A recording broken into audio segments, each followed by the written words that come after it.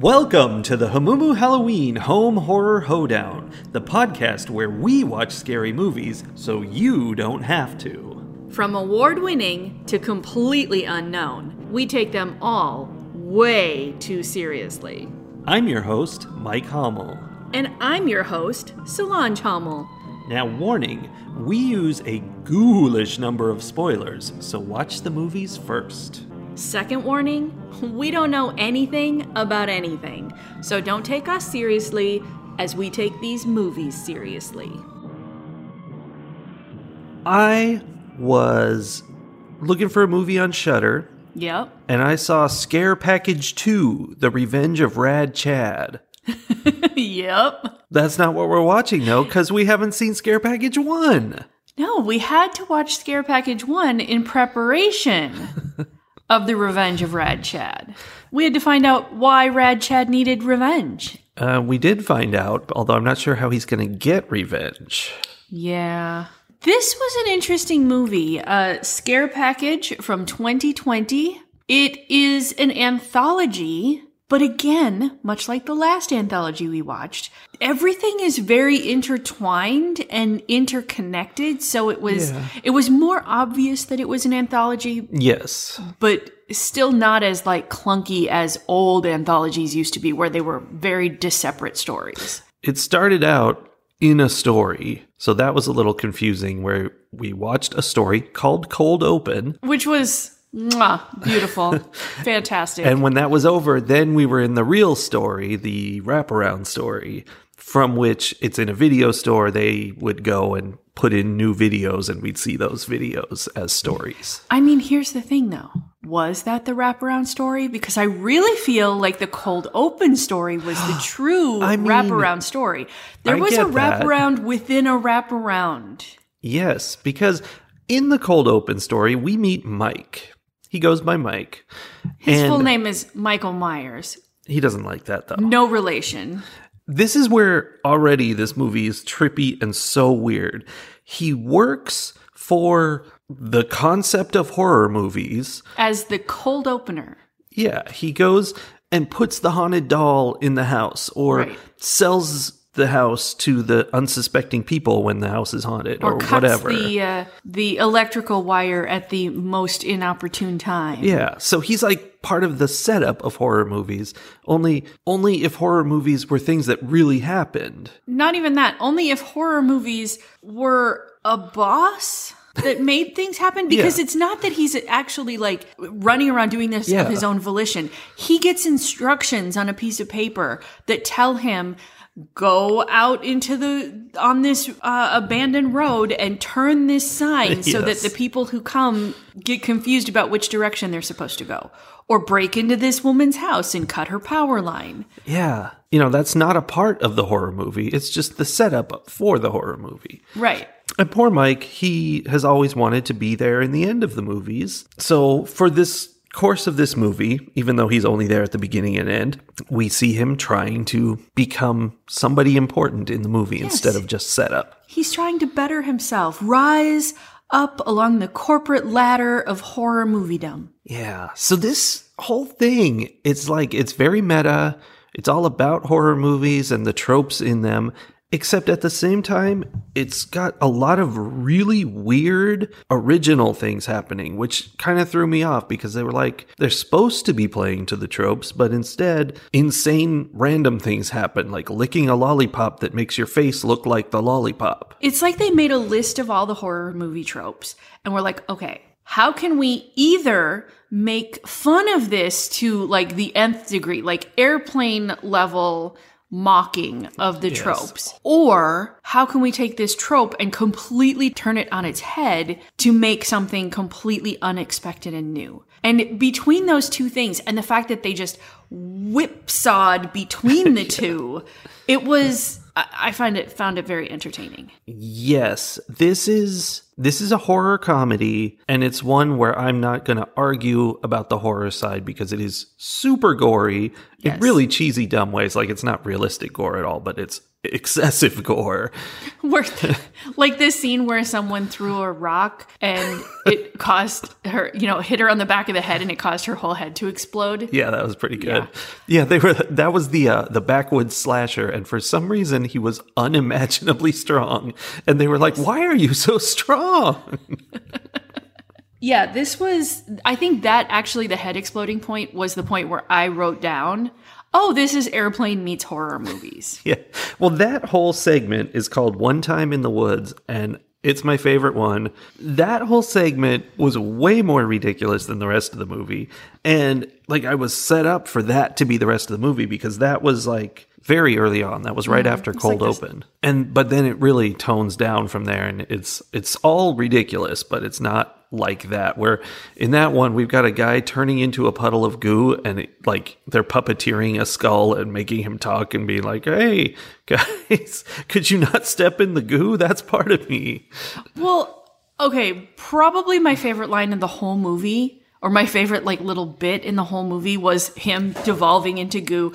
And then when she also is devolving into goo, and he's sort of like, okay, so from this green goo toward me is me, and then beyond that is you. And they were dividing up. That was insane. It was hilarious. It was unexpected. Libby. But I want to be clear that when you say the rest of the movie tones down, that's only compared to how absolutely beyond the pale that particular bit was. Because the rest of the movie is, compared to anything else, not toned down. Yeah. It's all silly. Ridiculous in the best possible way. Yeah. The line I wrote down was also from the guy melting into goo, when he said, "Hey, that guy's blood is getting in my blood." Kind of going back to the other anthology, the Christmas anthology that we watched, there was a similarity to this one in that they also kind of they listed, what are the horror movie characters? Werewolves, zombies, aliens, monsters, they came up with a whole list of things that happen in, the slasher, the guy in the woods, all of that. And then they did sort of like with the Christmas one, they then did stories including all of these different things. So some of them were even just in the transitions. There was a vampire in just the transition from one story to the other when they're at the bar and the guy's like, "Home is where the heart is. The heart is where your blood is. And blood is thicker than water." And at no point does he say he's a vampire, but he's totally acting like a vampire. Yes. And then after the guy leaves to go into the bathroom, which then goes into the next story, there's this moment before it cuts where he lifts a Bloody Mary up from behind the bar and takes celery out and starts drinking it. And I'm like, oh, that's not a Bloody Mary. That's just blood. Yeah. And I love that. It's so subtle, but there was that okay, now we can check off the vampire in the list. Which begs the question very strongly. Mm-hmm. When the werewolf hunter tore the wrapper off a piece of chocolate and slammed it in a werewolf's mouth, yes, was it killing the werewolf because it was wrapped in silver? It's because it's a dog. Dogs can't eat chocolate. That was the note I put, was which of those two is it? Yeah. Yeah, he just can't eat chocolate. Dogs can't eat chocolate. It's bad for them, don't you know? That's ridiculous. I also loved that the last werewolf, he chased off by giving it a stern stare. Yeah. Again, sort of playing to the whole dog thing. If you just give off enough alpha that an attacking dog won't attack you. It was ridiculous. Well, I mean, he was the last one left. He was scared. So the wraparound within the wraparound is that there's this video store that Rad Chad owns. Yeah, he's rad. And he has hired Han as the new employee, and he's training him in, right? So in between each of these stories, we go back to the video store and Han is learning something and whatever. It's a journey for Han. It was a journey for Han. But one of the notes that I made during one of those early scenes was that the video store guys were talking Aaron Sorkin fast. Now I can't remember. I'm sure that's true. It was just this constant, back and forth banter Yeah. that was very Aaron Sorkin. I kept expecting them to do the walk and talk Yeah, they really should have. That would have been fun.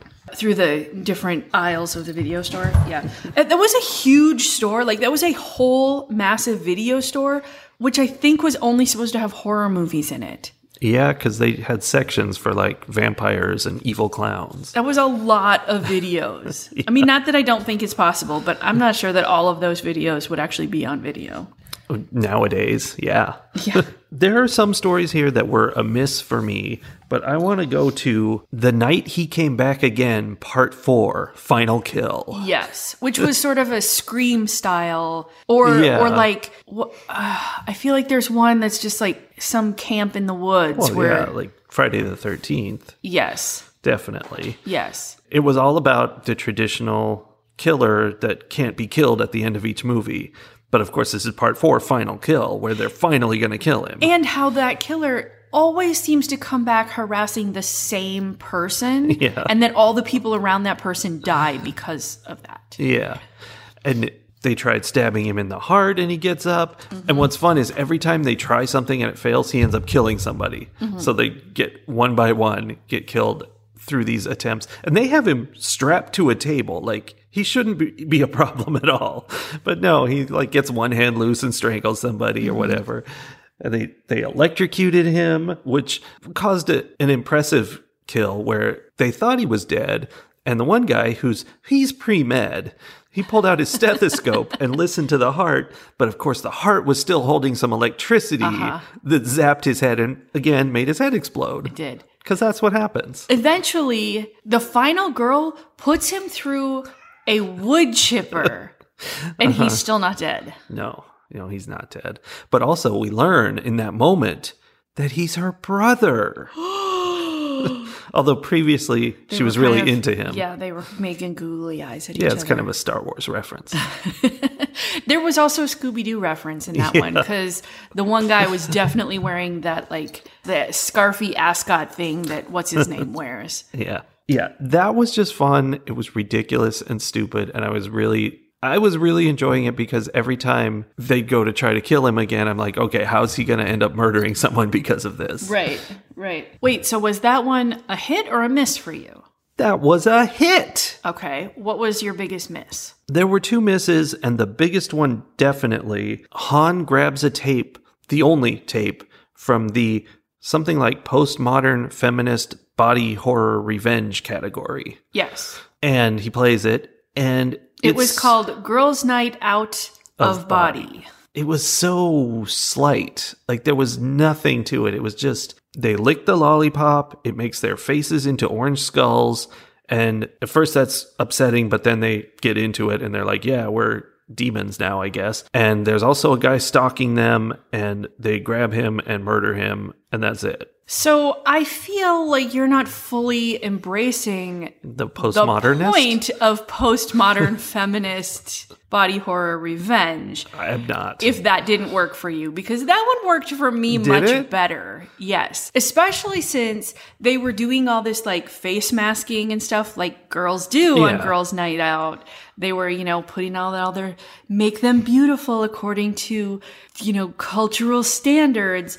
But then they And embraced... then they got the demon masks on, and then they were powerful, and the guy who was stalking them and thinking they were weak found out otherwise. Yeah, but it was so sudden, and there was no... I don't know. It just didn't... There wasn't a whole lot to it. I will admit that. There was not. But consider the pie chart of all horror movies and what the women being attacked by men and being held to beauty standards and all of that, how big that pie piece would be compared to this pie piece. I appreciated it. I mean, I like that idea and that direction. I just felt like there was nothing going on. The one, maybe you can explain this to me with your feminine wiles. Okay. 2 of them licked the lollipop, got demon faces, and then the third one, for some reason, has the phone number of the convenience store where they stole the lollipop. She calls them up and is like, hey, we got a problem with a lollipop we got at your store. We stole from your store. And there's just an evil laugh on the phone.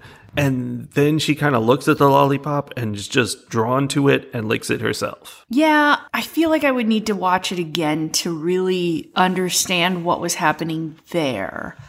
I did like the pillow fight afterwards aspect. Like, it so much looked and felt like every scene ever where there are more than one or two girls in a horror movie. Like, it's always like that. And it still felt the same way, but then it had this other underlying, like, twist to what was actually going to happen.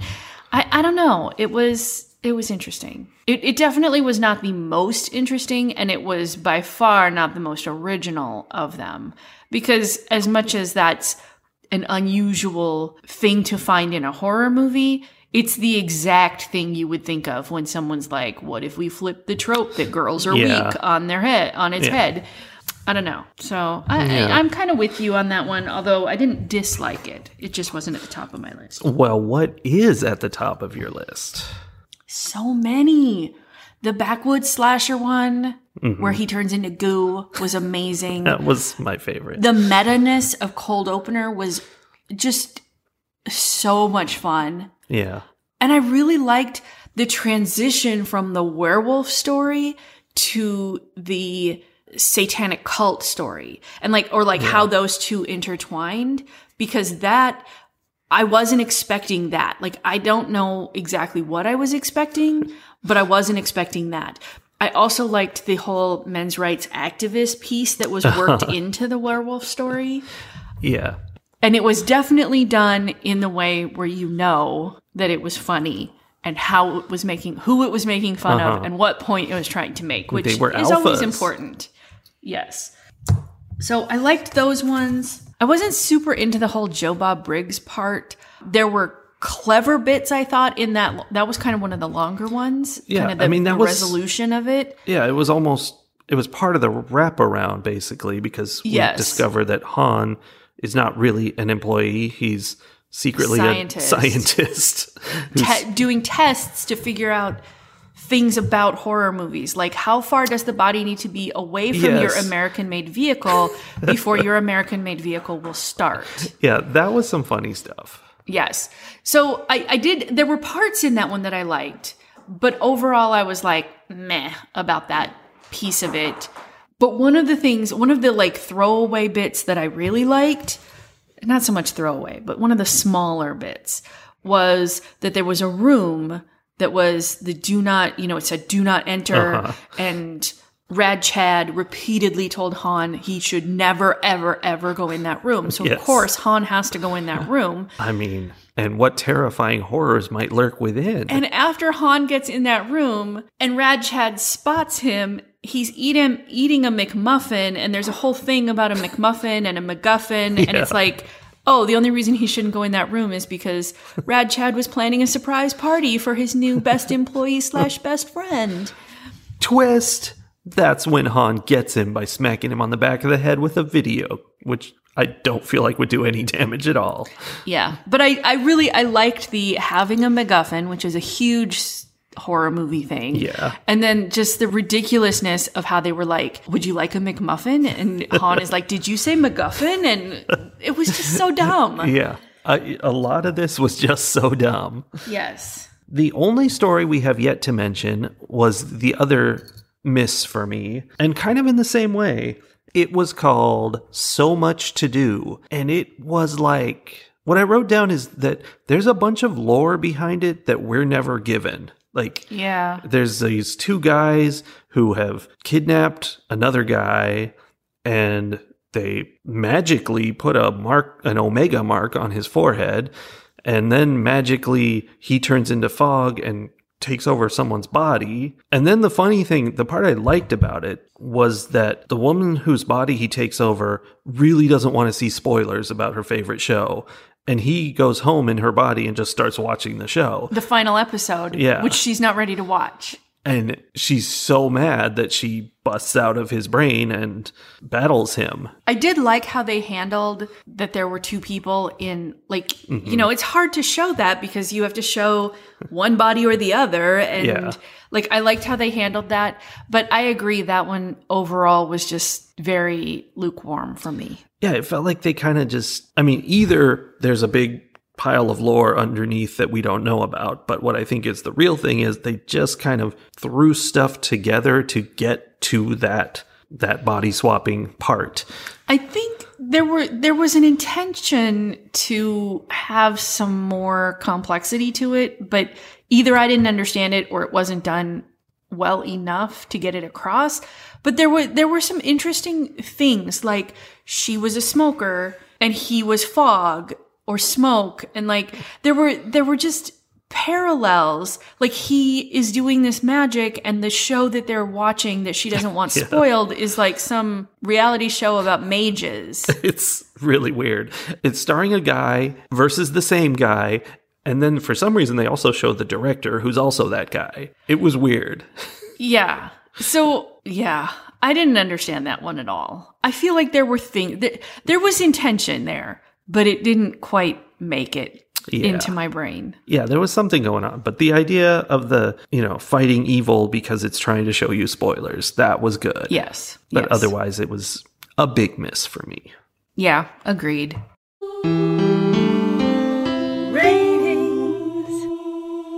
Well, I feel like I've already expressed a lot of what I have to say about this movie. So the one thing I haven't said yet is that my most favorite line, which I feel like should sort of become our tagline, or was perhaps referencing us. I don't know. I felt called out by this line where Rad Chad was totally hero worshipping Joe Bob Briggs, who I think he thinks is his dad.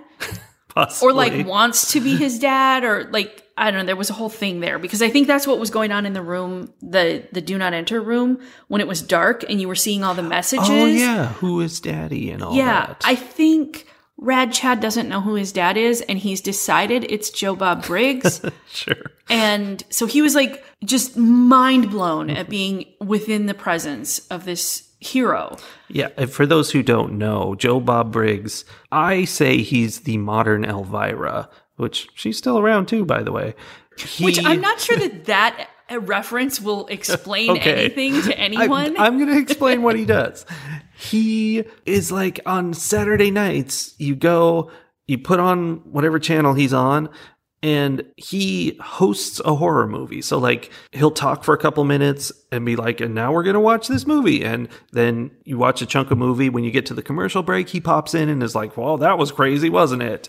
And he'll tell you about the kill count and stuff like that. I like that when you were trying to explain that, you went to Elvira, which is exactly the same thing, also very specific to the horror genre, instead of going to something like Masterpiece Theater that more people in the world would recognize. Well, I wouldn't, because I understand horror. Okay, so he's just salivating all over his hero and possible dad. And Joe Bob Briggs is having none of it. Like, he's so annoyed by it. And he turns to him at one point and just so nasty says to him, "You're the personification of what the internet did to film criticism." Yes. And I was like, ow, Joe Bob Briggs, ow. That's us. That's us. We're the personification, literally, of what has become of film criticism. Yeah. We don't know nothing about nothing. Nothing about nothing. Which is why perhaps I enjoyed this movie so very much. I am most definitely, in case you could not tell already, going to give Scare Package of 2020 5 escape threshold falls out of 5. Okay. A very scientific rating, if you will. Indeed. Yeah, she never quite got there. No, that's what they were discovering, is that there is a thing where you get too close to the escape threshold. That's what they called that line. You get to a certain point where you might live. And you just and you're going to fall, because that's how it goes. I, too, enjoyed Scare Package. It was ridiculous and stupid, and that's fun. I, too, will give it 5 escape threshold falls out of 5. Woo, double 5! It's not a perfect movie. it's kind of dumb in the wrong ways at various parts, but it's dumb in the right ways a lot, and it's very funny, and you will laugh a bunch. Yes. And be shocked. There were multiple times where I was like, oh, I did not expect it to go there. Yes, those are the gory parts. Yeah. There's a lot of gore. Yeah. So 5 out of 5 from both of us.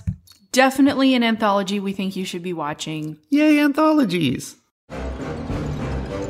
Fight the horror of a world gone mad.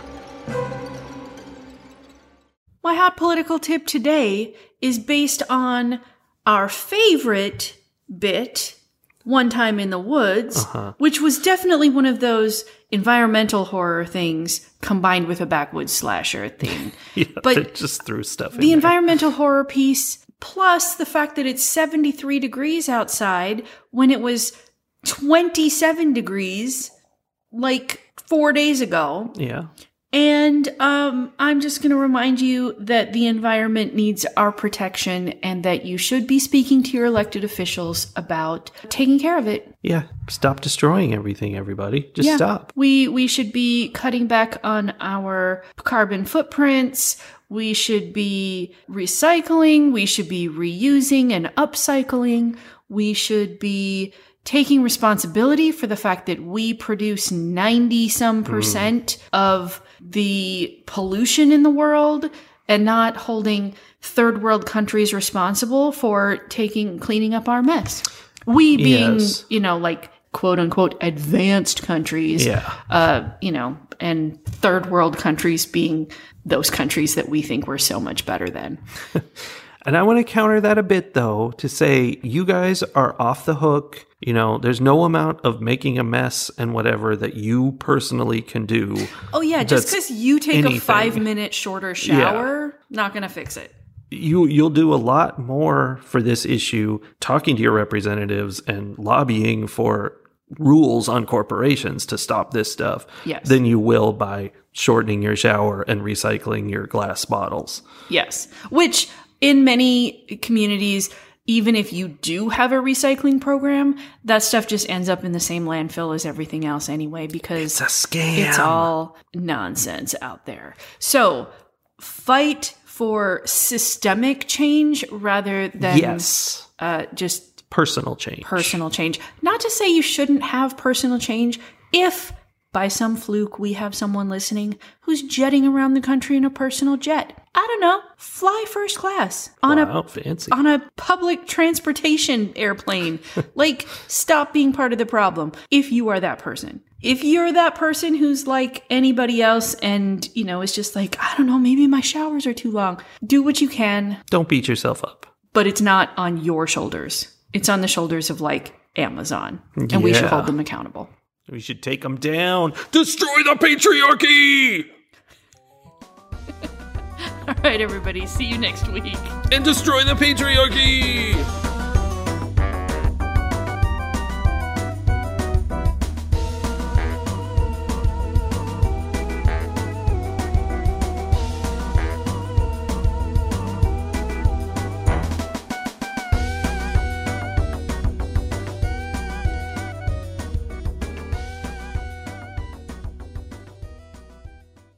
No, I don't like it. You never like any of my voices. I like your regular voice. Hello, my name is Michael. This is how I talk. It isn't. But it is. Are you going to use your real voice at any point in this podcast? I forgot how.